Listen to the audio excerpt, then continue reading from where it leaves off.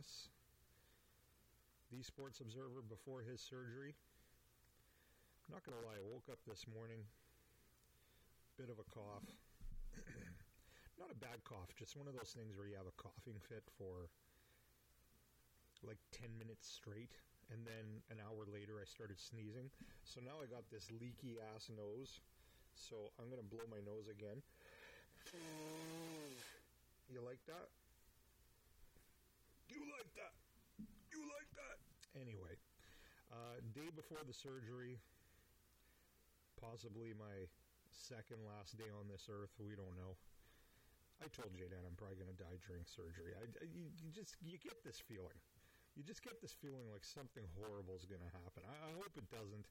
I hope I'm back with you in another 3 weeks. Hopefully 3 weeks. It might be a little bit longer. It just depends how things go. But I definitely wanted to come at you with one more podcast before we go on a bit more of a hiatus here for our knee surgery. So this morning, had to go for a COVID test. Now, I've been fearing a COVID test for a very long time. Between all of us here, I mean, we're all friends. We're all friends. We're all family. We all know each other, right? I mean, kind of. We kind of know each other. Some of us, we don't know each other at all. But anyway, for the people that do know me, I'm not going to lie to you. I mean, in the last 2 years since this COVID thing has started, there's been times where I've been pretty goddamn sick. But just the fear out of the COVID test. I'm not going to go get something stuck up my nose all the way to my brain. It's not happening. I'm not doing it. I don't want to do it. I'll just get over this thing myself. And at the end of the day, it was probably something. But I'm going to say it's probably nothing. I got over every single sickness within 2-3 days, and I was perfectly fine. So anyway, judge away, whatever you want. Every time people get sick, they want to go get a COVID test. My goodness, my poor nephew, every single time he gets the sniffles, just me blowing my nose there, my brother-in-law would make you go get a COVID test. It's that crazy. This poor kid has to take COVID tests all the time. Absolutely not necessary. I mean, you all know your own bodies, and you know when something's really, really wrong, and you're really, really sick. Then you go get tested. It never came down to that. It was like, just not feeling well. Could have been anything. But I feared the COVID test. Well, this morning I had to go get a COVID test. 10:40 a.m. at the Pan Am Clinic. I had to go get my COVID test because they just don't let you walk into surgeries anymore like they used to. You have to get a test for absolutely everything.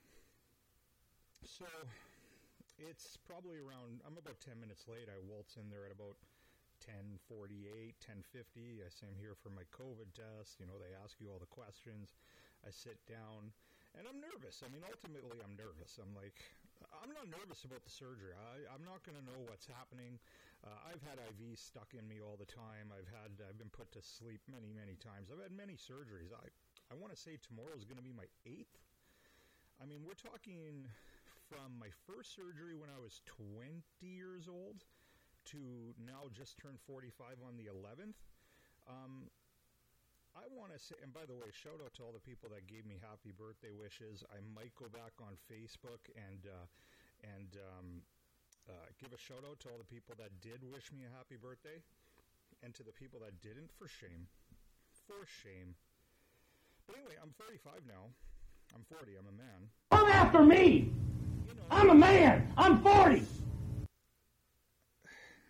I'm losing track of what the hell I was trying to say, but I've had many surgeries between the ages of 20 and 45. That's 25 years. If I'm doing my math, I'm 20.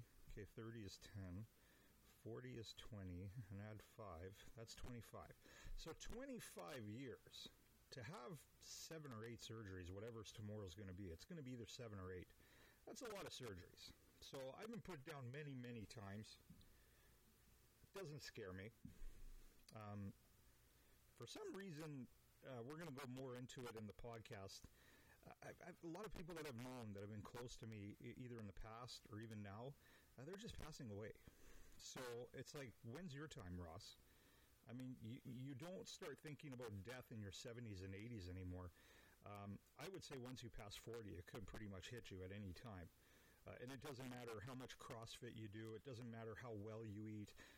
It doesn't matter how well you take care of yourself, how many physicals you do in a year. It doesn't matter. It can literally hit you at fucking any time. It does not matter anymore. I always go back to Patrick Swayze. What a fucking specimen, man. Beautiful body, beautiful human being. Absolutely a dynamo. Gets cancer, fucking dead within 2 years. What was he? In his early 50s, late 40s? The guy was an absolute dynamo. Probably never did a bad thing in his life to his body. Absolute specimen. And fuck, for what, right? For what? He may as well have been like me and ate shit and been fat his whole life.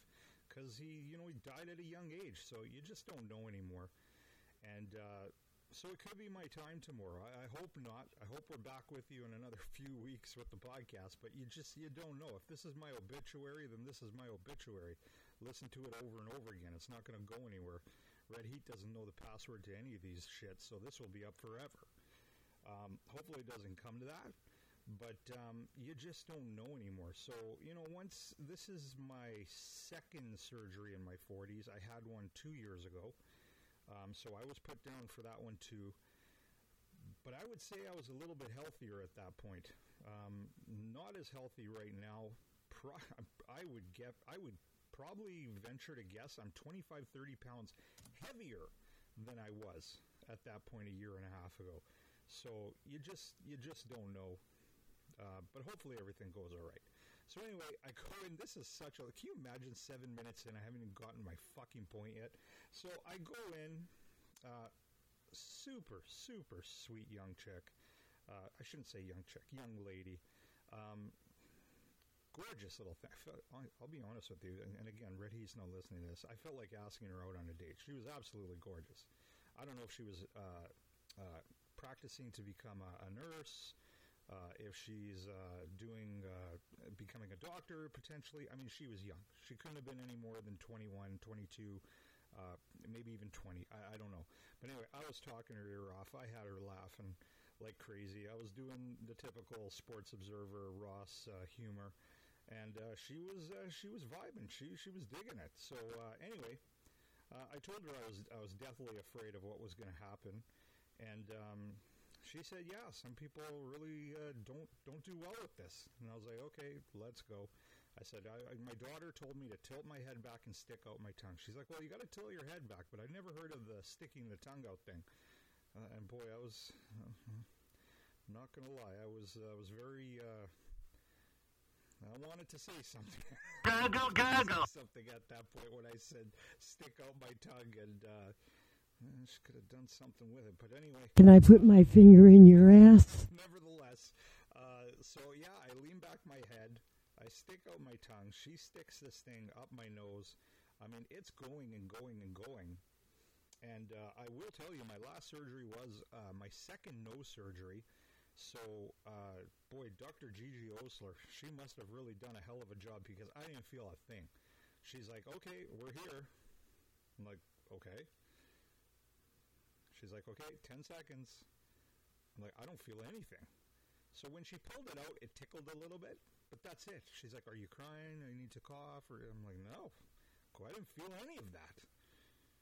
She's like, wow. I was like, yeah, wow, I'm incredible. What's your number? Pussy. God damn it. 120 pounds lighter and 20 years younger, I would have asked.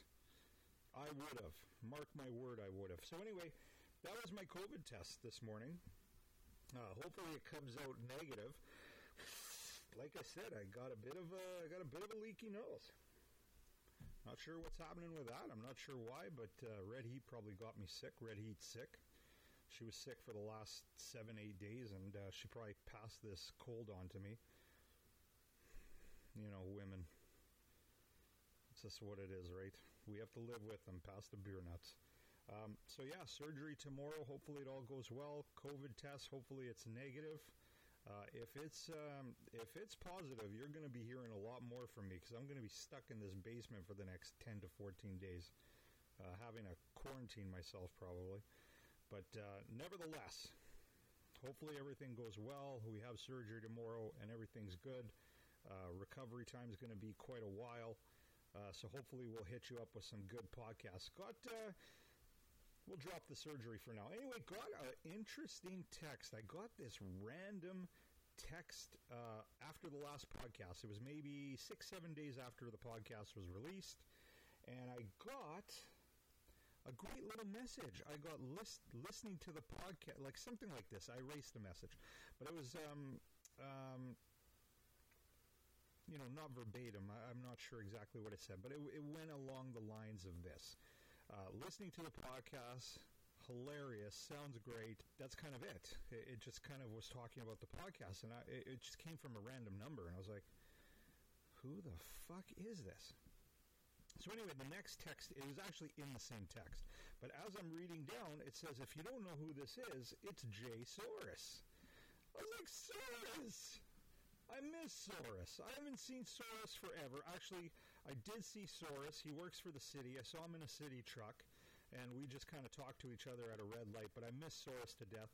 We were very good friends. We're still friendly. We're not best friends or anything anymore, but we were really, really good friends for a good period of time there. Give you a bit of the story there. I met Jay Soros through Luca, at the time a young man that came to work for Fabris, and I was young too. I mean, I had to have been maybe 21, but he was 18, 19 years old, right out of high school.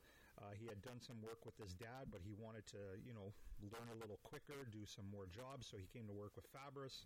And I think 6 months, a year into Luca working for Fabris, he brought on Jay Soros because Jay Soros was looking for some work. And I couldn't believe Jay Soros was awesome.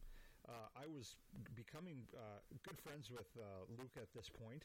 And, of course, Luca and Jay Soros were good friends. So I became friends with all of Luca's friends at that point.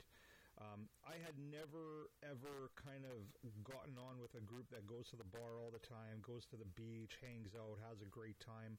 I did have some buddies like that, but we kind of, and I'm going to talk about this later in the podcast, but we kind of separated. We went our own ways at about 18 because I went to work for Fabris and Watts right after high school, and these guys continued finishing up high school and going to Red River College and stuff like that. So we kind of separated ways. I was more interested in my career at that point. I wasn't partying and doing things like that. But 3-4 years into my career, what I was going to do, 21, 22, whatever I was, I was pretty comfortable with my job. I was, going out a little bit more. And these guys came into my life right at the perfect time. And I got to live my 18 and 19-year-old days in my very early 20s, 21, 22. I got to live these days with these guys not even vicariously through them, but with them. We were going to bars together. We were going to watch rippers together. We were going to the beach on Saturdays. We would work all week together and say, hey, let's go to Grand Beach. We were partying at people's houses in Grand Beach. We were going to bars. We were going to house parties, all this great stuff.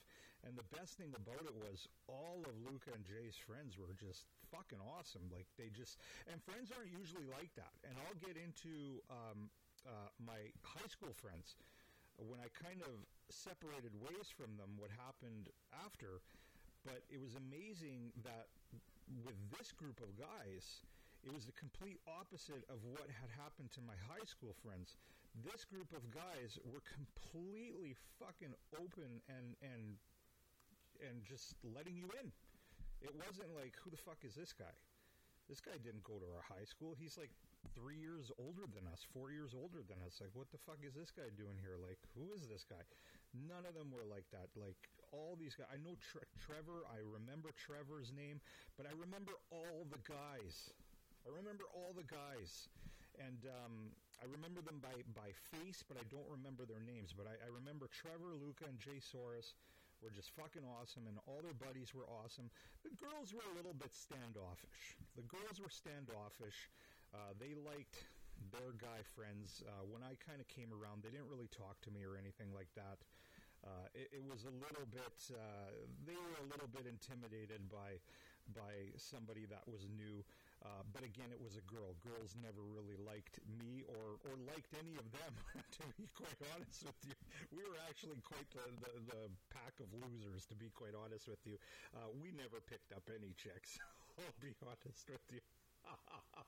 I've got a great story I'm going to go into pretty soon about me and Jay Soros with girls. But yeah, the girls were a little bit more standoffish, but the guys were open. And, you know, it's tough when you got 18, 19-year-old guys full of piss and vinegar. Some 22-year-old fucking random guy comes into the group. Those guys, I found in the past, those experiences, those guys are willing to fight. Like, they don't want you in the group, but these guys weren't like that. They were fucking awesome. I love those guys. I love every single one of them. I wish I could see them again. But boy, so much time has passed that it's nearly impossible. But Jay Soros reached out. That's awesome. Thanks so much for reaching out, Jay. Fucking awesome. We had a great text back and forth for about 2 hours. It was fucking spectacular. Anyway, I'll give you a great story of how much of a loser we were, or I was anyway.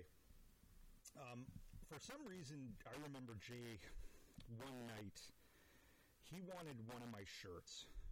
I was maybe wearing an Atari shirt. It could have been something like that. I think this was back when the Atari shirt was cool and shit like that. It's kind of like when the kids now wear NASA shirts. It's so cool. But anyway, I was wearing an Atari shirt. And again, it might have not been an Atari shirt, but I just want to say it was, because it was something like that. It was something rare. I never wore shit like that. But I was wearing, I'm just going to say, an Atari shirt. And Soros is like, holy fuck, I love that shirt. Let's trade shirts. And he was wearing, it was a company out of BC at the time. And they still might be out of Whistler. It was called West Beach. It was Long Beach or West Beach. Anyway, it was a West Beach shirt. It was a cool shirt. I liked it. Honest to God, I didn't think anything of it. It was just a fucking shirt. Who cares? But anyway, I think it said West Beach on it.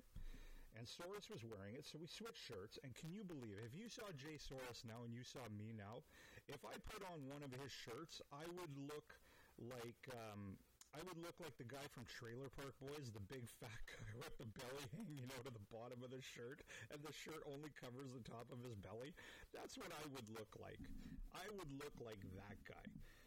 It's incredible that we used to be able to fit each other's shirts. No chance now. I'm pretty sure Jay Soros isn't pushing $3 bills.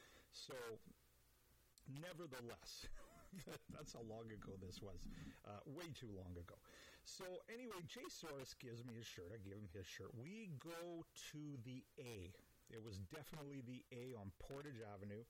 We go there, and of course, we are such losers. We're just standing by the dance floor or something. We're standing somewhere. They're drinking their beers. I'm not a drinker, so I was drinking probably a Coke. And it's me, Soros, Luca. I'm pretty sure Trevor was there, and a few other of the guys. So a girl is talking to me, and I'm like, and they're looking at me. I'm like, fuck, I don't know. Don't look. I looked at them. I just put my hands up. I said, I don't know why this chick's talking to me. She was smoking hot. She worked at the Tan Place. If anybody is from Winnipeg, they will remember on Grant Avenue, very close to the Kenniston Village Mall on Grant and Kenniston, there's a Subway kind of close to that corner. Kind of right across from where the Superstore is. She worked at the Tan Place, which is now a shut-down ice cream shop. But it used to be a Fabutan, I think. It's right beside the Subway. So she worked there. She told me she worked there. I'm like, oh, fuck, I live like 2 minutes away from there. She was fucking hot. I'm not going to... She was a redhead. She was hot. First of all, any single girl in that bar that would have spoken to me would have been hot. But this girl was exceptionally hot. Like, too hot for me. And they're just, I don't know what's going on. And this girl's talking to me all night long. And I'm not I'm a loser. I'm not the kind of guy that's going to ask a girl for her number. So I'm just like, this is a guarantee. Like, I'm going to get this girl's number. So finally at the end of the night, and I just, you know what, the one thing I did, maybe a mistake, might have been a mistake, might have not have been a mistake.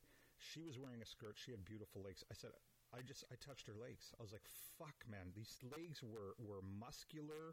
not big muscular, but you could tell whatever size the leg was, it was solid. So for some reason, I touched the inside of her leg, like kind of near the calf and near the knee, and she kind of looked at me. She's like, fuck, nobody's ever done that to me before. I was like, you just wait to see what else I'm going to do to you. So anyway, it wasn't a problem. It's not like she stopped talking to me. We were still talking. And the guys were like, let's fuck off, Ross. Let's get out of here. So I was probably talking to this girl for maybe half an hour, 45 minutes. She wouldn't give me her number, but I gave her my number. Go figure. Never heard back from her ever again. But anyway, smoking hot. So these guys are all like, why was this girl talking? I said, I have no idea. So finally, we figured out I was wearing one of Jay Soros's friends' shirt. And this friend's name, I'm just going to call him Duplitsky, because it was something like that. It was Krushnitsky or Duplitsky or Kutitsky. It was something ski. So I'm going to say Duplitsky.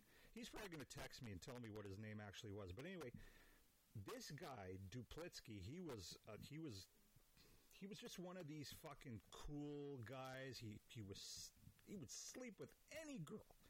Any girl. You point to a girl in the bar, he's bang, end of the night, she's with him. He's like, I didn't even think of this. You're wearing Duplitsky's shirt.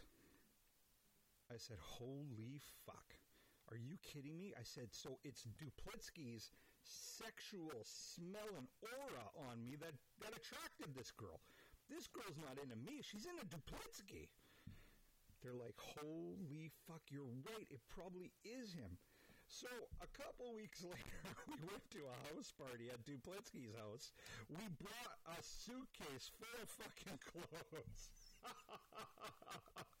We brought suitcases of clothes, and we scattered it in his room.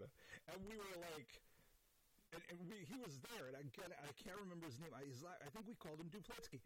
And we were like, Duplitsky, do you have a girl lined up for tonight? He's like, right there. We're like, take her in your room and bang her. And bang her. We got our clothes scattered on the floor. We want to pick up the sexual feeling, you know, because I was wearing your shirt. I was wearing your shirt that you pimp in, and chicks were coming up to me. They could smell you on me. So we scattered our clothes on this floor. So we scattered clothes on Duplitsky's floor. And we were hoping it would work. It didn't work. We didn't pick up any chicks with those clothes. So yeah, he went into the room, he did his business with this girl, and at the end of the night, we scooped up her clothes. I don't know, maybe Jay Soros did better than me, but holy shit. What a night. What a goddamn night that was. That was great times. And there was way more times like that. Paddle Wheel Queen. The Paddle Wheel Queen used to do a Thursday night dance party night. And basically it only attracted hoods and hoodlums and young people and fights and brawls. The Paddle Wheel Queen actually had a compartment underneath the main area where we party. It had an area underneath there to hold people that would get into fights and start trouble. So when they pulled off to dock, the cops would be there. They'd go down there and scoop them up and take them out. So they actually had a holding cell in the Paddle Wheel Queen for the troublemakers.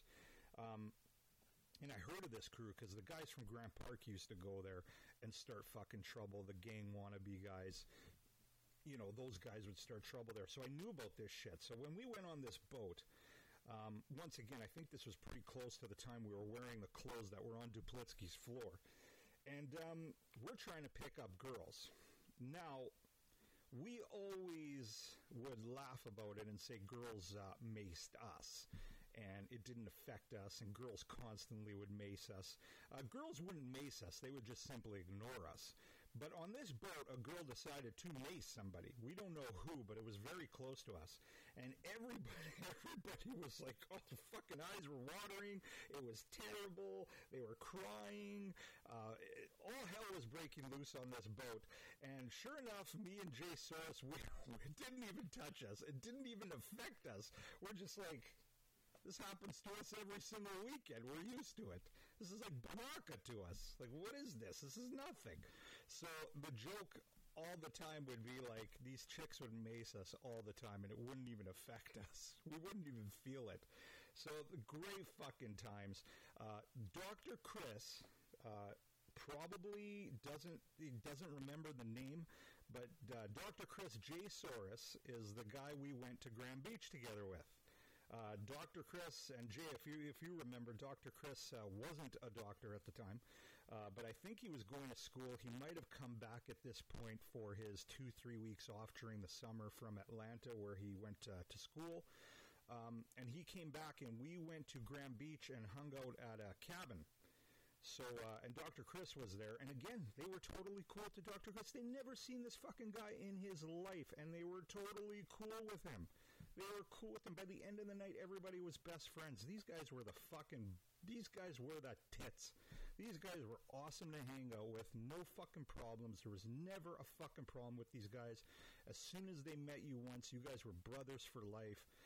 It was great. So, Dr. Chris, I don't know if you remember that cabin we went to in Grand Beach with Jay Soros. These were the guys. They were fucking awesome. Awesome. So anyway, shout out to Jay. So I got a lot more fucking stories with Jay Soros, let me tell you. But we'll save those for another day. Great fucking times. Absolutely love those guys. I'm pretty sure at some point, if I make it out of this surgery alive, we'll get the boys together again. No question about it. We'll get the boys together again. So let's go into, I'm going to kind of sway off of this. I'm going to get back to Friends in a little while. But I want to talk about the Jets for a little while.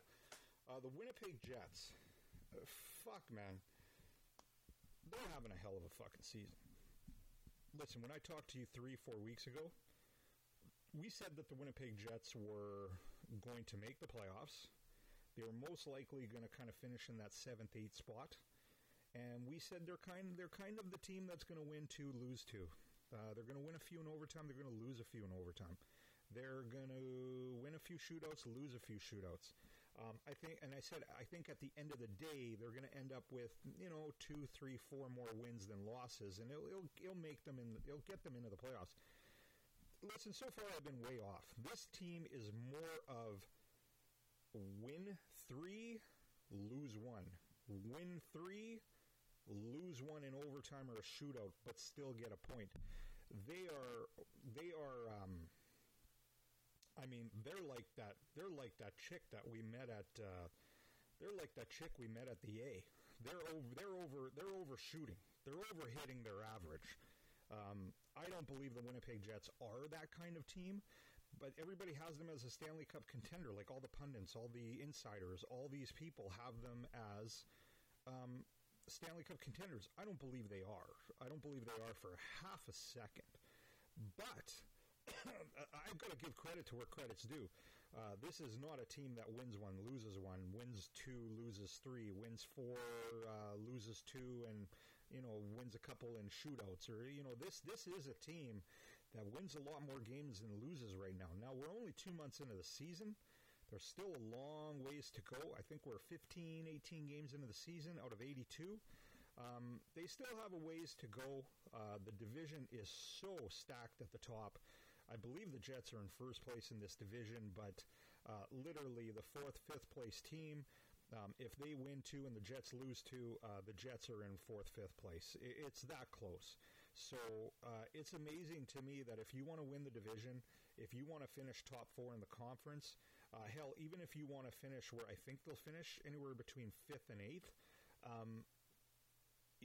you have to basically, I think you have to win 2 out of every 3 games at the rate these teams are winning. The top half of the league has to be,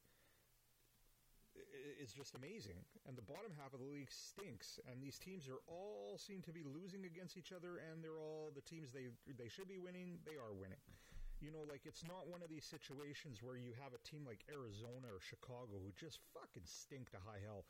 It doesn't seem like they're going into a Carolina, or they're not going into Long Island. They're not coming into Winnipeg or St. Louis and beating those teams. So all the teams that are kind of where the Jets are, it doesn't seem like they're losing against those bottom teams. And that's kind of what you need to give yourself some distance. It's just not happening. The teams the Jets are beating, everybody just a little bit below them are beating the same teams. So it's really one of those things. I'm going to take a little bit of a break here. We'll continue talking about the Jets, but I'm going to take a little break here. I'm announcing it because I'm going to pause, and you might hear a little bit of a pause in the program. So I'm going to take a little break here, go get some water. Anyway, we're back. So we were talking about the Jets. Pardon me. Yeah, so I mean, at the end of the day, I think they still kind of will finish, between 5th and 8th. Again, I had them more finishing in 7th or 8th, but I'm pretty sure, I think they're just a better team than that. I had them wrong. But anyway, I got into this little Twitter feud with this former, we used to have an all-sports station here called TSN 1290, and pretty much when the Jets were awarded to CJOB here, TSN pretty much gave up on the sports radio and sports radio business when it came to the city of Winnipeg. They just basically shut down. They shut down. There really isn't anything here for them. But anyway, Jim Toth was one of these guys that worked in the morning. He actually likes to spar with you back and forth. Anything you say, he pretty much wants to argue with you.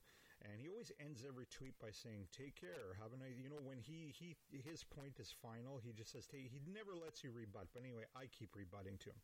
So we would go back and forth on this Wheeler contract. When Blake Wheeler signed this contract, it was a terrible contract to begin with. I don't care how many 70, 80, 90-point seasons he's had the last 2-3 years. He signed such a long-term contract, but by the time this contract is 1/3 of the way through, it's not worth its weight in gold at all. It's not worth anything. And he's already starting to show signs. Last year he was starting to show signs of that, and this year he is not only showing signs of that, he is that. He's not an $8 million a year player or a $7 million a year player. He's lucky if he's going to get 30 to 40 points this year. He's going to be lucky to even get 10 goals this year. And a guy making that much money, that's unacceptable. It can't happen. I don't care how much loyalty is involved. I don't care if he's your captain. I don't care if you're sending a message showing people that, hey, we're going to retain our guys, we're going to keep our guys. It's not worth it. Anyway, I've gone back and forth with this guy for years on this. Now, I've let it go for the past few years because the guy was playing well. What was I going to say? But I told him from the beginning, bad contract, and he's always defending it. It's the hill he wants to die on. It really is. So anyway, I mentioned that to him, and he says, no, the hill that I die on is keeping Kyle Connor and getting rid of Laine. I'm like, listen, you fucking idiot. Fuck you. The reason why we signed Andrew Kopp, who, by the way, is looking like he's a $5, $6, $7 million player. He's one of the better centers in the NHL right now. When he goes to free agency, he's going to be highly, highly sought after. And it wouldn't surprise me if he ends up going to the Vancouver Canucks. The Vancouver Canucks just seem to follow the Winnipeg Jets around, and whoever is the Winnipeg Jets free agent, the Vancouver Canucks just sign them. So if Andrew Kopp goes to free agency, I'm guessing Vancouver is going to be his destination. It just seems what Vancouver does. I don't think Vancouver watches any other team other than the Winnipeg Jets. I mean, that's what it seems like to me, but much to their chagrin, the fans' chagrin. Like, can we stop signing guys from the Jets? We overpay them and they turn out to be terrible. I'm sure that's what the fans are saying in Vancouver. Cousin Brad will tell us if we're wrong about that, but nevertheless, yeah. So I was going back and forth with this guy, and I said, listen. I said, the reason why we couldn't sign Andrew Kopp, who, again, is going to be a highly sought-after free agent this year, we had to sign him to a 1-year deal, and that's going to take him right to free agency. Typically, when guys are 1-2 years away from free agency, You have to overpay them a little bit, but you sign them 2-3 years into free agency to a 3, 4, 5-year contract. This is what happens all the time. So, at the end of the day, we're going to lose Andrew Kopp. And he came back to me and said, no, Andrew Kopp, Stastny's contract will be done, and that's $2 million, and this and that, blah, blah, blah, blah. No, you're a fucking clown. You're a fucking clown. First of all, guys don't go to free agency and then re-sign with the team that, they end up, playing for the year before or 5 years before.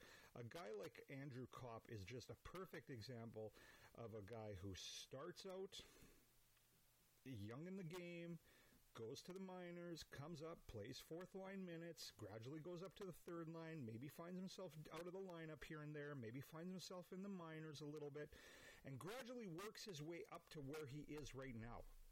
The Jets did not bet on Andrew Kopp and win. Andrew Kopp bet on himself, signed little 1-year deal, 2-year deal, 1-year deal, and finally, when the Jets realized last summer, this guy's the real deal, he's a great player, there was no room in their salary cap structure because they're way overpaying Wheeler. And this guy, Jim Toth, is coming at me talking about Laine and Connor. I don't give a shit about Laine. Laine needed to go. He's gone. He's good riddance. It was never going to be worth any money he's going to make.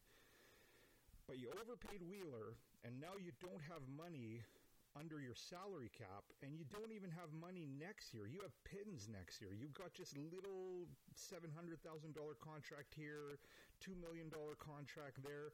You can't give that all to one player and then only play with 3 guys short of a full staff. That's not the way it works. So we're going to end up losing Andrew Kopp because we decided to overpay Blake Wheeler. But this guy absolutely lives on the hill of Blake Wheeler. He thinks it was the greatest signing, the greatest thing. The guy does radio and he does this stuff professionally for a long time. I don't want to say he doesn't know what he's doing, but his opinion on Blake Wheeler is wrong. It's always been wrong. He's like Gary Bettman. He doesn't want to admit when he's made a mistake. Listen, I just admitted to you my thoughts on the Jets even 4 weeks ago was wrong. They're a way better team. I can always admit when I'm wrong. And this guy just refuses, as Jim Toth refuses to admit that he is wrong and when he is wrong. And Jimmy boy, you are wrong on Blake Wheeler. Blake Wheeler has cost us Andrew Kopp, and God knows who else it's going to cost us in the next 2 to 3 years. While you're paying him $7.5 million to get you, to play on the fourth, third line and get 20, 25 points a year. It's a brutal contract, and it always was a brutal contract. So anyway, and also shout out to Cousin Ann. That's Cousin Brad's sister. I had no idea she listened to the podcast. She just all of a sudden one day, water break. She just all of a sudden on Facebook Messenger started to text me about the podcast. I was like, I didn't even know you listened to the podcast. This podcast has been going on for 3 years. And this is the first I ever heard of her listening to it. I don't know what made her decide to listen to it. But nevertheless, she did listen to it. So shout out to Ann. I'm not sure if you're listening to this one or if you're ever going to listen again after what you heard last week. But shout out to Cousin Ann. Cousin Ann in Vancouver. I'm really getting tired of Vancouver people. Dr. Chris, Cousin Brad. I'm just so tired of it. I'm kind of happy the Kukahalla broke down. They said now BC's cut off from the rest of Canada. I'm like, it's probably the way they want it. Let's be honest with each other. I think if BC could become their own little country and put up like the Chinese wall, they would do it. I'm pretty sure of it. Everybody that moves to BC is trying to get away from the rest of Canada. I'm positive of it. I'm getting tired of talking about you Vancouverites. I love you guys. You know I love you guys. But I'm actually happy the Kukahalla fucking destroyed. I'm glad the river washed out the Kukahalla. Now you guys can't come here and we can't go there. It's like a match made in heaven. So let's move on. a little bit of laughter before a little bit of sadness. Anyway, what we're going to talk about next is not going to be the happiest thing in the world. It just isn't. I'm sorry. This cold or whatever I have, it's killing me. I'm going to drink more water. My God. Anyway, I'm going to take my shirt off. Here, you guys, don't look. Oh, don't look while I'm taking my clothes. I'm slowly starting to shed clothes. I'm slowly shedding clothes as this podcast goes on. Those are my nipples. Tickle my tits.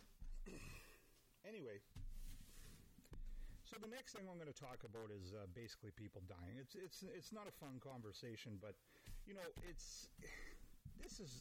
I had last year a friend of mine that I worked with. His name was Sean Jacobucci. He passed away. He was hunting up in the Petersfield area. He was out in the bush with a friend of his, and he passed away in the bush. He had a heart attack. His friend, just from what I heard, his friend was checking, came to check on him, like the guy's not moving. Fell down. He went and checked on him.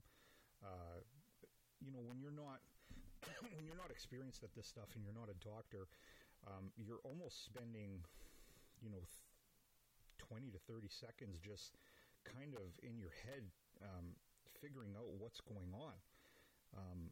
Like, is he joking? Is this serious? Like, check. And then before you know it, it's like, oh man, I think he ran as far to the road as he could to wave down somebody, call 911 on a cell phone. And I mean, guys, it's a heart attack. It's a heart attack in the middle of the bush. And, we're talking 20 minutes of a run to get to cell phone range on the highway, wave somebody down, probably half an hour for ambulance to get there. By the time they got back to him, I mean, the guy's already been dead for 30, 40 minutes. There's no chance, zero chance. It's hard enough if you fall in the city, if you drop in your house where the ambulance is 10, 15 minutes away. It was just absolutely happened at the wrong place, wrong time. But Sean, he was a work friend. I met him at Fabris. He was fairly young. I believe he was in his late 20s. We only had worked at Fabris together for about 5 years, and he celebrated his 30th birthday in that 5 years. So when I met him, he was probably 27, 28. I was only 18. So he was probably 7, 8 years older than me. And, we just, I was friends with everybody. I was friendly with everybody. But for some reason, Sean was one of those guys that I stayed friends with afterwards, which was really weird. Because when you work at a company for 7, 8 years, you probably work with 100 guys in that company in that amount of time. You become really friendly with 90% of them.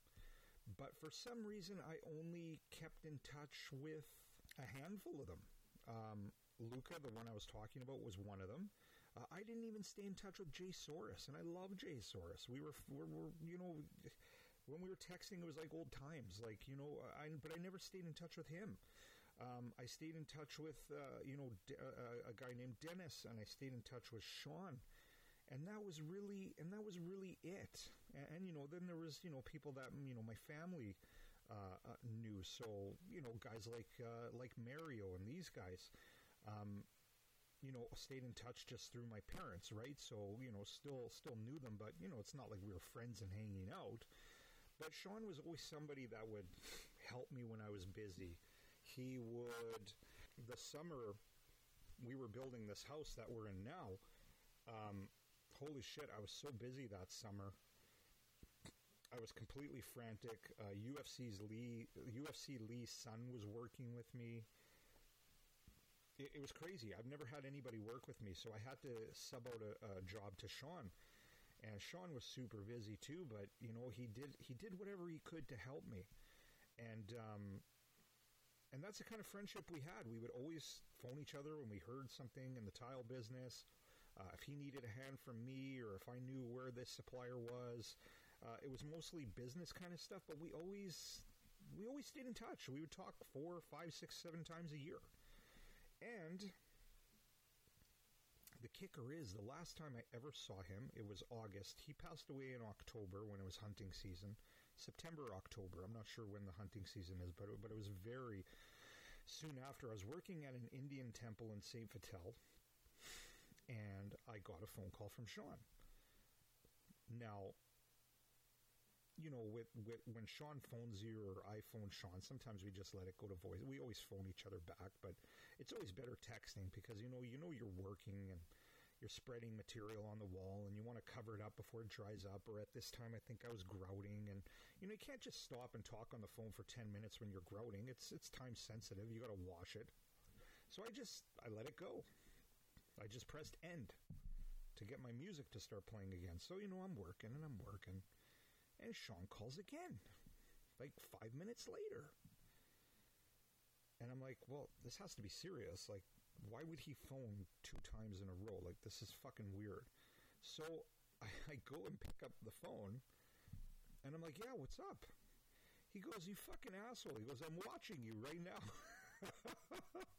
He goes, I'm watching you through the vestibule doors. I could see you ignoring my phone call. I was like, oh, fuck, I got caught. I said, sorry, man. I was grouting, man. He goes, yeah, I know. So anyway, I go into the vestibule. I open it up. I said, listen, we got to talk in the vestibule. I said, you have to have a head covering if you want to come into the temple. He goes, no problem. So we shot the shit for like 45 minutes, an hour. I swear to God, like, me and Sean will see each other once, twice a year, and we'll talk for 2 hours. Like, you know, we've been best friends forever. He was just that kind of guy. We shot the shit forever. He called me fat and overweight, as he always does. He goes, holy shit, stop eating, you fat fuck. That was the irony of it all. The irony of it all, that he died of a heart attack and I'm still alive here telling you the story, is the irony of ironies. So anyway, we shot the shit for about 45 minutes, shook hands, said, okay, take care, we'll see you later, see you around. And I remember when I was cutting grass on Dorchester, I went to and this was probably before, this might have been July, early August, and he came to see me late August, early September, when he phoned me and came to see me. But I'm just kind of trying to tell you how much of an asshole I am. I went to the 7-Eleven to get a Slurpee after I was cutting grass, and him and his son were in the parking lot closer to Corydon, and they were, you know, talking to some guy and showing his bike off and this and that. And, you know, here's Sean, who 4 or 5 weeks later saw my truck in a parking lot and came to say hi to me when it's the work day. He's probably busy. But no, he pulled into the parking lot and he phoned me and waited 10 minutes for me to pick up a phone so we could talk. And here I am on a Saturday or a Sunday cutting grass, and I don't have the time or the want to go and just walk to the end of the parking lot and say, hey, how's it going, Sean? How you doing? You know, the 7-Eleven is in the Little Italy area if you're from Winnipeg or you know of Winnipeg. So they were, you know, the 7-Eleven's kind of quite a ways far back from Corydon Avenue. So he didn't see me. And I snuck out of the truck and went and got my Slurpee, and I snuck back in and hoped he didn't see me, because I for some reason I just didn't want to talk, and he was talking to somebody. But really, at the end of the day, it was just me being an asshole. Like, here's a guy I've known my whole life. Why didn't I want to talk to him? Why didn't I want to go and say hi for 5, 10, 20 minutes, whatever it would have been? Here he is on a work day, pulling into a parking lot, and like I said, knocking on the glass and just wanting to say hello. So that's the last time I ever saw Sean. And I got a phone call. I guess it was a Monday. I think he passed away on a Sunday. Got a phone call on a Monday, just saying, you know, do you know Sean Jacobucci? And it was from a distributor, a lady I know at a distributor. I said, yeah, I'm very good friends with Sean. She told me he passed away. I couldn't fucking believe it. I was stunned. I was shocked. I still think about him all the time. You know, like, we weren't best friends. We weren't anything like that, but I think about him all the fucking time. I don't know why. Like, it doesn't make any sense, but it's just somebody I thought of like, fuck, I'm going to really miss this person. Not just in my life, but in my work life, talking about work, trying to find certain things when it comes to work, being there for me if he's always been there for me if I needed him. It really hit me hard, and you know what? There's not a week that goes by that I'm not driving home from work and just going, fuck, man, I miss that guy. Like, I miss that guy. And this takes me to the next thing. I'm going to take another drink here. It was last week, I get a text from UFC Lee. He goes, do you know that George Simonitis died? I'm like, fuck, this is... And by the way, Sean Jacobucci was maybe 48 at the time, 49. Actually, he was probably around 50, 51. Because he was, like I said, he was 8, 9 years older than me. I was 43, 42. So he was probably just in his very early 50s. And again, this just goes to people are just dying earlier and earlier. So George was just like me. He was 44 years old. We went to school together. UFC Lee knew him too because they weren't good friends, but we were all from the same school. So I'm just like, so I'm looking, and I write people's name in Google because I'm like, something has to come up. So I'm just like, where did you hear this? Like, where is this from? He goes, well, it's on the Winnipeg Free Press. I just saw it on their headlines. He reads the paper digitally. So I look up Winnipeg Free Press and I read it. It says, local hotel or local restaurateur dies in police custody. It's like, what the fuck is, like, what is this? So I text Dr. Chris and I say, Dr. Chris, do you know this? Like, do you know have you heard of this? He goes, yeah, some jabroni called him. I'm going to be honest, I felt kind of left out. I'm like, fuck, I know this fucking guy. Nobody tells... UFC Lee has to tell me this. Dr. Chris doesn't tell me this. Nobody fucking tells me this. And I'll get into it a little bit. Me and George were very good friends. We're best friends. There was a handful of years we were absolutely best friends. Everywhere he went, I went. Everywhere he went, I went. Everywhere I went, he went. It was... I just was shocked. I was like 44 years old. I go, his birthday is like in 5 days. My birthday was in 2 days. I'm born on the 11th. Dr. Chris is on the 13th. And Georgie's on the Yorgo. We would call him Yorgo. George was on the 15th. He missed his 45th birthday by a handful of days. I don't understand what happened. I was just shocked. I was shocked. It's just one of those things that shocks you. And I was going to say the difference between George, this is the weird thing, the difference between George and Sean, I was very upset and saddened by Sean's death. But with George's death, I don't know. It didn't sadden me. It just shocked me more than anything. And I didn't understand it. And I don't really need to understand it. I don't need to get into the details of how he passed away or why he passed away. I have an idea, but I don't really. It's not for me to talk about it on here. It's his family's never going to listen to this. Nobody he knows is ever going to listen to this, other than Dr. Chris and maybe UFC Lee. But UFC Lee doesn't even listen to this. Nobody that's listening to this is going to know who he is. So why not just say what my theory is? But it's not for me to do. But I'll go into my past with George, just like I did with Soros. I think George and I came to Grand Park High School at the same time. I used to go to a school called St. John Brebeuf, and it was a K-8 school. And from 9 to 12, you were supposed to move on to St. Paul's High School. I did not get into St. Paul's High School. I wasn't smart enough to go to St. Paul's High School. I was not Dr. Chris. Dr. Chris is smart enough to go to St. Paul's High School. And Dr. Chris, I believe, came from River Heights High School, which isn't exactly an academic juggernaut. If you would have said Ross Dinacola, St. John Brebeuf, Chris, Dr. Chris, River Heights High School, who's more likely to get in? They would say Ross Dinacola at St. John Brebeuf. It was more of an academic school. If you went there, you were just, River Heights School isn't exactly producing Einsteins over there. So anyway, Dr. Chris, he was smart, obviously. He went to St. Paul's. I did not. I went to Grant Park High School, and that's where I met George. And George didn't know anybody either. He couldn't have, because he kind of attached himself to me. And you could tell the kids that went to Grant Park High School together already because they were all close.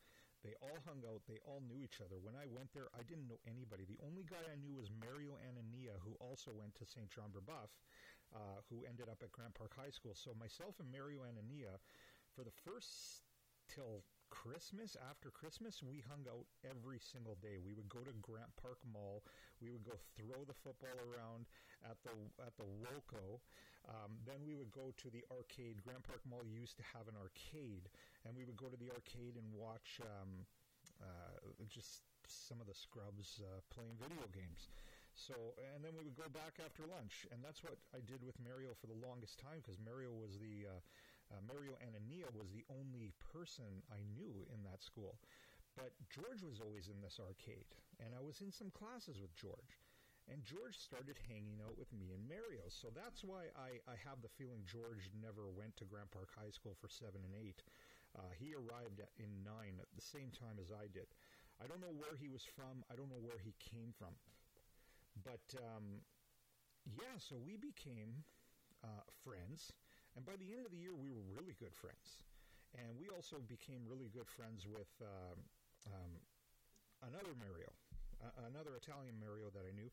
Mario Anania started hanging out with different people. We both went our separate ways. So after that, we would just say hello and hi, bye, but we weren't hanging out anymore.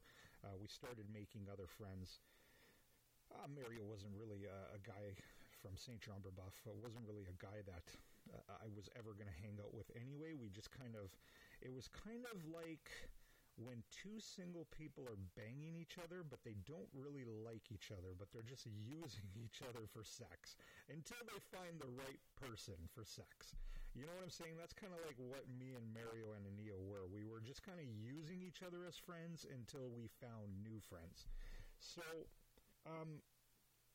my other friend Mario, who actually became best friends with George and remained best friends with George right to the final days, we started all hanging out, I want to say, late winter, early spring, that first year in grade 9. And Mario went to a school called General Wolf. They moved from the west end of the city to River Heights, where he went to Grant Park. So grade 9 was his first year, too.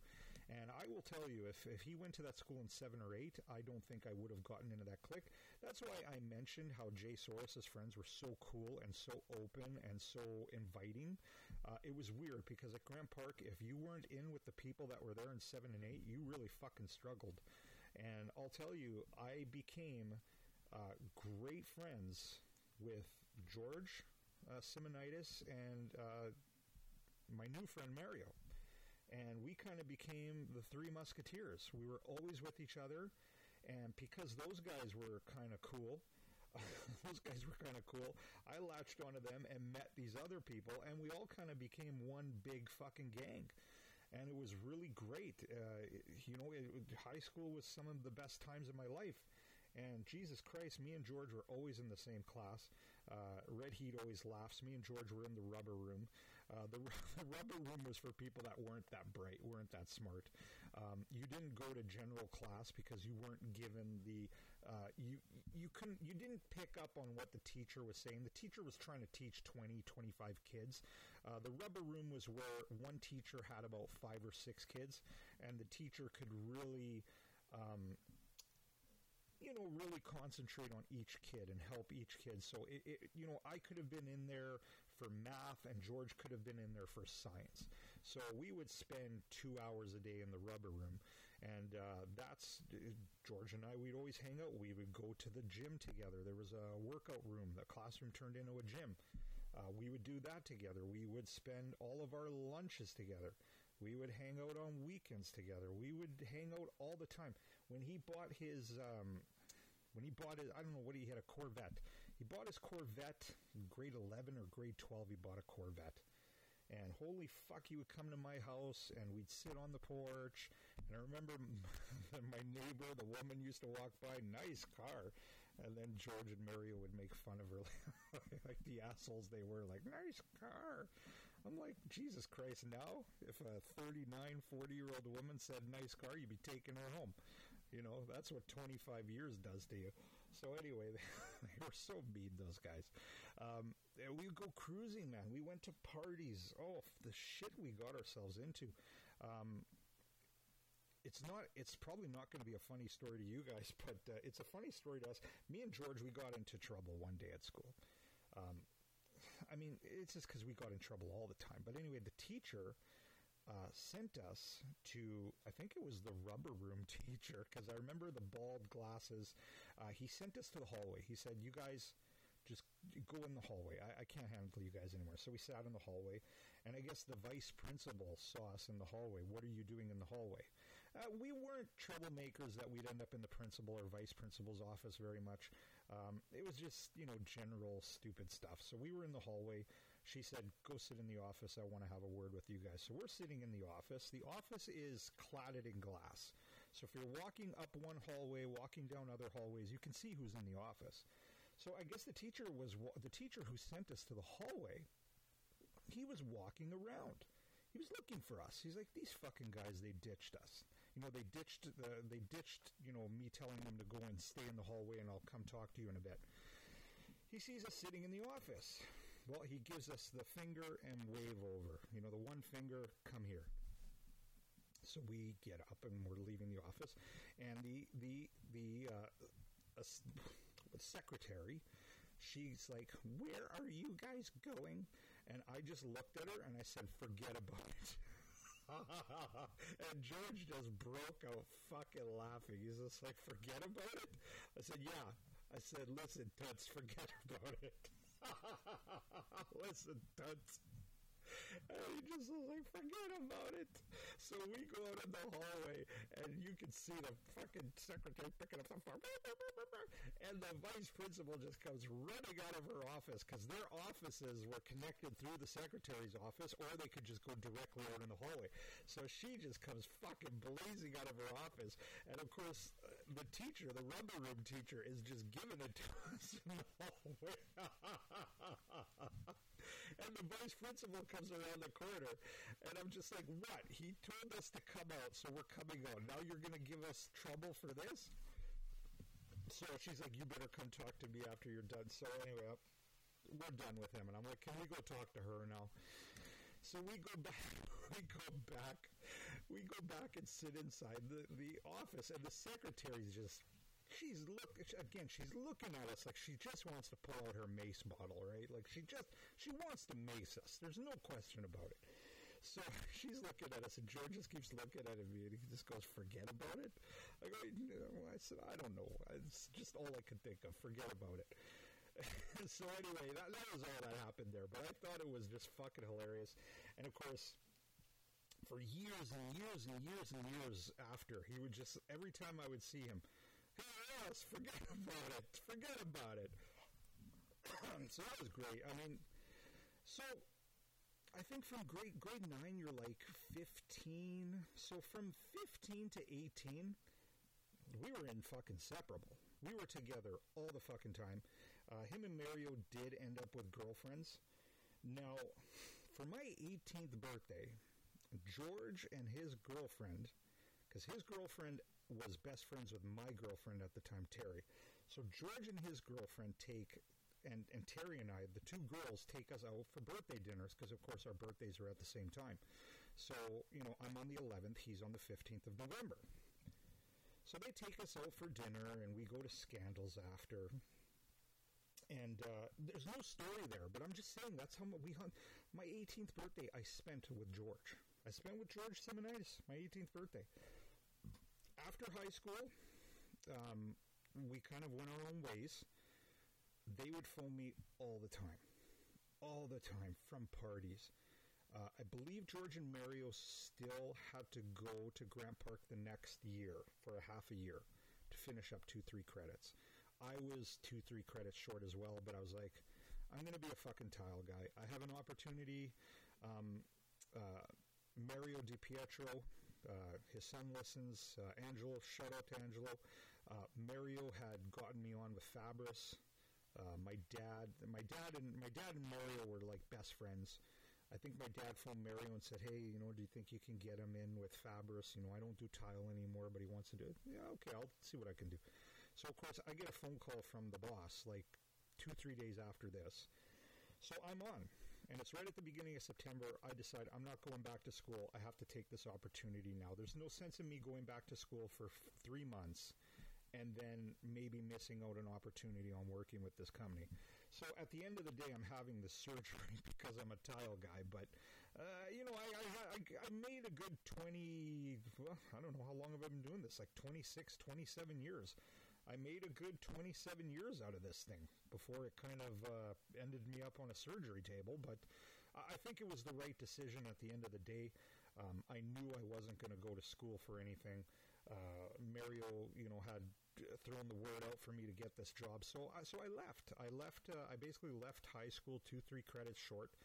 These guys went back to high school. So basically what I'm saying is they would call me and say, hey, there's a party tonight. There's this and that tonight. We're going to the bar. I would never go. I would never go with them because you know what? When you're 18 years old and you've never worked a day in your life and all of a sudden you're working 40 to 45 hours, hard hours, laborious hours, working from 7 in the morning till 4 o'clock, the last thing you want to do is go party on a Friday night. You're just fucking exhausted. It would take me all the way till Sunday afternoon to just regain enough energy to work the next week. That's just the way it was. So we really kind of went our separate ways. I still would see them from time to time. And if anybody knows George, as soon as George saw you, he would do the chin and neck out to say hello, like, hey, how's it going? Kind of, the chin and up in the air with your neck stretched. He would always give you not the nod, but the reverse nod. George was famous for that. He would always kind of point out his chin and that would just be him saying, hey, I see you, what's up? And every time I saw him, that's what he would do. And we kind of went our separate ways after high school. That's why I was mentioning... that's why Jay Soros and Luca and Trevor and all those guys came at the perfect time. I had already been working for 4 or 5 years. I was more comfortable in my role. I already was like a full-on Jedi at that point when it comes to tile setting. I could get away with a little bit more. And I kind of lived those 19, 20-year-old fun party times with them at like 22. So I got that back in my life with Soros and those guys. Kind of what I lost with George and Mario after I went to work and they continued doing school. And then George worked his whole life. George went to school and worked. George had a full-time fucking job. His parents had a restaurant, and I remember George right after school. He had a shitbox beater car. But he had to, because after school he would go straight to work and work as a cook or a waiter till 11, 12 o'clock at night. He had fucking bags under his eyes in the morning. Like, this guy was working a full-time fucking job and going to high school at the same time. So it was really incredible, but he didn't need school anymore either. He knew what he was going to do. He was going to take over his parents' restaurant there on Corydon Avenue, the Santa Lucia on Corydon. He knew what he was going to do too. He didn't need school after school, but he wanted to graduate, so good for him. But him and Mario, they'd party at downtown bars and all these places, and I remember they would still call me. These fucking guys, they loved me so much. They called me a year after I had not really seen them anymore. 2 years after I had not seen them anymore. 21. I was 21 years old. They were still calling me to come to the bars. And I would go very sporadically. And this is where the whole Jay Soros story comes in. Of their guys just being so open. I remember going to the bar to see George and Mario.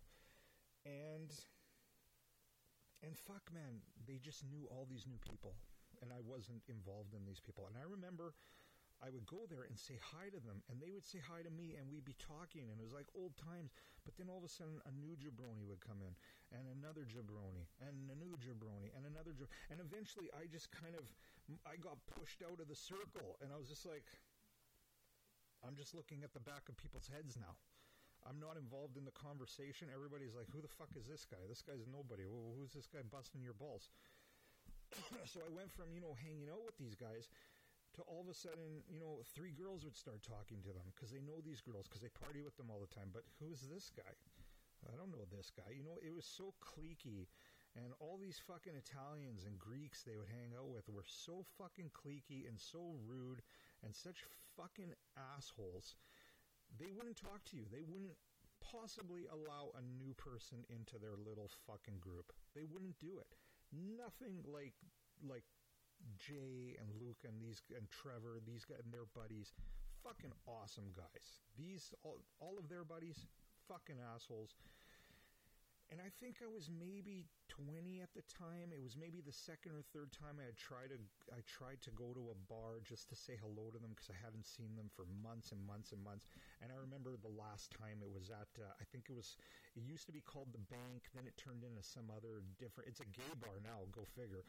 I laughed at them all the time. I said, the bar you guys hung out at for 2-3 years, no shit, it became a fucking gay bar. I said, you guys are gay, for fuck's sakes. You guys turned it into a gay bar. So anyway, I can't remember what it was called after The Bank. It was called something different, but that was the last time I ever had seen them together at the same time in a bar setting. I just remember that. I went to talk to them, and we spoke for about 5-10 minutes, and then slowly girls and other guys just surrounded them and pushed me to the outside. And I left. I didn't even say bye to them. I'm just like, this is fucking stupid. This is ridiculous. What am I doing? What am I doing here? Like, these guys have way too many friends. They don't need me anymore. And the last time that might have been the last time I ever had seen them together, but when I turned 21, like, this is 3 years after we were best friends. 3 years after we were best friends. They took me out on my 21st birthday. They came to pick me up on my 21st birthday and took me to some lounge. Is on Grant and Pembina. I don't know what it was called, but it was on Grant and Pembina. And who knows what it was called? The Johnny's, I don't know. Johnny G's maybe, who knows? So anyway, they took me out for wings and drinks, and I remember it being uncomfortable. I remember it being like, I love that you guys thought of me. I love that you came to pick me up on just some random Wednesday night. It was like minus 25 outside. It was almost like we're trying to reconnect and be friends, but it just felt like too much shit it just felt like too much time and too many things had happened. I think these bar incidents might have happened already. And I was just like, it felt bad, but it was just it's over. Like, I don't think we're friends anymore. And I felt really bad because they came to pick me up, and I think everything was okay. We were at the bar, and I realized that their conversation, I didn't understand it. I didn't understand who they were talking about. We weren't talking about our high school days anymore. We weren't talking about people that we might know anymore. They were in their own conversation, and it was like, again, it was totally awesome that they came to pick me up, and they thought about me on my 21st birthday, because God knows I never thought about them on their birthdays. I think I stopped saying happy birthday to George when he was 19. So I remember the ride home. I remember we were done eating, and I was just like, guys, I think I have to work tomorrow. Like, I don't know what you guys are doing, but I have to fucking work tomorrow. And I just, if you guys can take me home, you guys can go do something else after. I remember driving home, and the car was just silent. Just nobody talked. And I just remember driving home and just going, it's done. Like, we're not friends anymore. I don't think we are friends anymore. And that's weird. That's a weird place to be. I don't know if any of you guys have ever experienced that. But it was just a really weird place to be. And they dropped me off, and I said, thanks, guys. We'll talk to you later. But I knew as they drove away, I was like, I'm never going to talk to these guys again. Now, it's not true. I see Mario quite a bit. I think I went to his wedding social and said, when I went to his wedding social, I shook his hand and I cried. I shook his hand and a tear rolled down and I just told him that, I loved him. And, I still think about him all the time. And, it's too bad we can't be friends anymore. Like, his wedding party were all these fucking same Italians from the bar. It was just, me and Red Heat went to this thing, and we didn't know fucking anybody there. I think Dr. Chris was there too, but he came way later after we left. It was just like, it's so sad because we were such good friends, and it's just like, fuck, what happened? It was so many years after that taking me out for my 21st birthday, but you remember the 5-6 years that you were best friends for all those years, and then it just was all over. And I remember I shed a tear. I was just like fuck, I'm happy you're getting married. I love you. I'll always love you. And it just was weird. It was weird. But I still see Mario all the time because he's a tile setter as well. So I see him at the distributors. I do talk to him often. So thank God I still do see him now and then. We aren't good friends anymore. We're acquaintances. We are acquaintances. I don't think we're friends anymore. But that's okay. I mean, I'll always call him a friend, but, we don't hang out or anything anymore. But George, rest in peace, we weren't anything anymore. The last time I had ever spoken to him was my 21st birthday. That was the last time I ever had spoken to him. He sat about 5 or 6 rows ahead of me when I had season tickets to the Jets, half-season tickets with my sister and UFC Lee. He sat 4 or 5 rows in front of me for 6 years. Now, I didn't see him every single game, but I want to say I saw him about 10, 15 times in that 6 years, and I never spoke to him. And it's no different. I'm telling you the same story like Sean Jacobucci. I saw him at 7-Eleven. He was sitting in a vestibule coming to say hi to me, and I ignored his phone call. And same thing with George Simonitis. He was sitting right there. He was sitting 5 or 6 rows ahead of me. He didn't recognize me. He didn't see me. He might have not even recognized me anymore. And I wouldn't even go talk to him. I guess inside you kind of think you're going to live forever and one day you're going to run into each other and speak. But, the moral of the story is you never know when it's going to be done. You never know when it's over. Even if you see somebody you're not friends with or you don't talk to anymore, maybe you didn't have the best relationship, just go fucking say hi. Because you never know when it's the last time you're ever going to see them. You never know. So George passed away at 44. And I'll be honest, there's a lot of people that I was friends with over the year that are they're not here anymore. They're just not here anymore. And the saddest thing was, I remember Red Heat came home. J-Dan came home and she goes, I'm sorry about your friend George. I just said, for some reason, I'm not upset about it. I don't know why.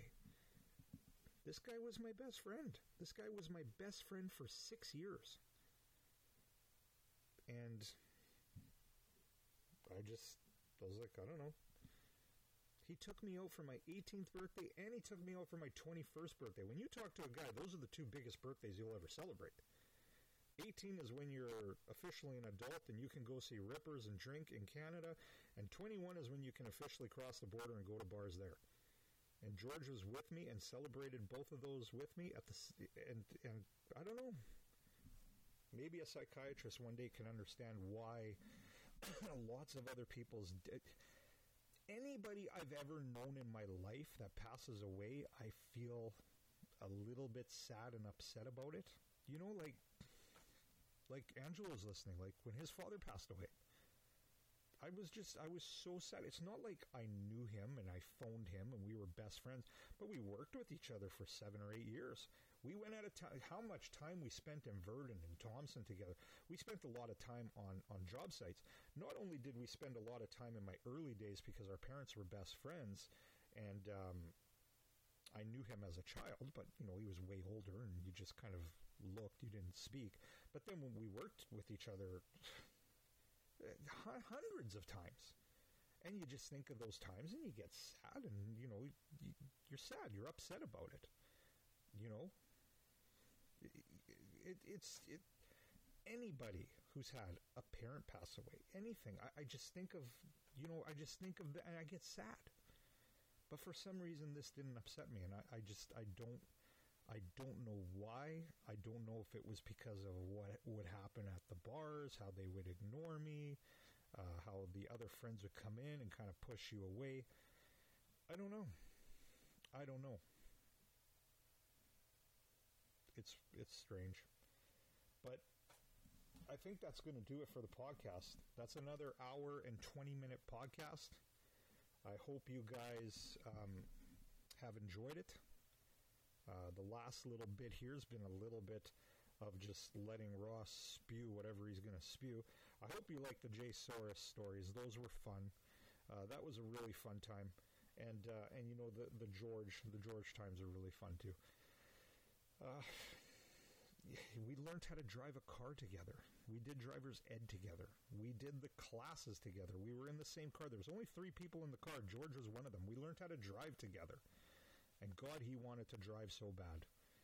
I think his parents wanted him to drive so bad so he could do fucking pizza deliveries and shit. Yeah, we did a lot of shit together. And you know what? I don't know. I don't know why I didn't shed a tear or I wasn't upset. I don't know. I don't know what it is. I don't know why it is. It has nothing to do with it has nothing to do with anything. I just don't know why.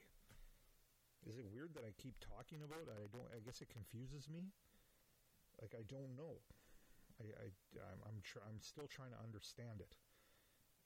But boy, I think of the times we had.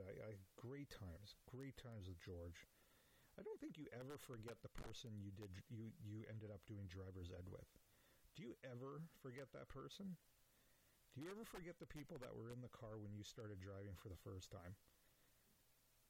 There was a girl. It was me, George, and there was a girl, but I don't know who the girl was. The girl was not from Grand Park High School. But for some reason, George was in there. I don't know why. And he'd come and pick me up in that fucking Corvette, and we'd cruise downtown. I'd be like, George, take me home. It's like Friday night at 3 a.m, and we're still cruising. He was like Charlie Mouse. He would go put $5 in the gas tank, drive around for 20-30 minutes. I gotta put another $5 in. Fill up the goddamn tank. Why are you putting $5 in at a time? It's finally 2:30 in the morning. I'm like, George, have we raced enough people on Main Street? Like, can you just take me home, please? I'm exhausted. Fuck me. Shit. I think Dr. Chris was there a few times, too. It was good times. It was good times from everybody. That's the last time it's just a little tribute to my old friend, George Simonitis. Rest in peace, my friend. You will obviously be greatly missed by your family and obviously the people who are still best friends with you. No doubt about it. I believe he left a wife and 2 kids behind, obviously very young. When you die in your early 40s, if you have a family, you have to think they're all below the age of 10 at that point. So it's hard. It's a hard thing. I don't quite know how to end this show. I just kind of want to keep talking about these guys. I miss them. Again, talk to people. I had countless times I could have spoken to all these people, and I didn't take it. And you got to live with that. You got to live with that. You got to eat it. And let's just hope my time's not tomorrow. I think about it all the time now. But anyway, let's leave off the show. On that note, we will be back after our surgery, and we will come back to you hopefully with the same kind of energy, the same kind of humor, laughter, some sad stuff, some funny stuff. Who knows? But anyway, yeah, pray for me. Put a little prayer up there for me tonight. And that's it. So anyway, Rest in peace, Sean Jacobucci, my old tile friend. It's been over a year since he passed, and rest in peace, George. He was a good guy.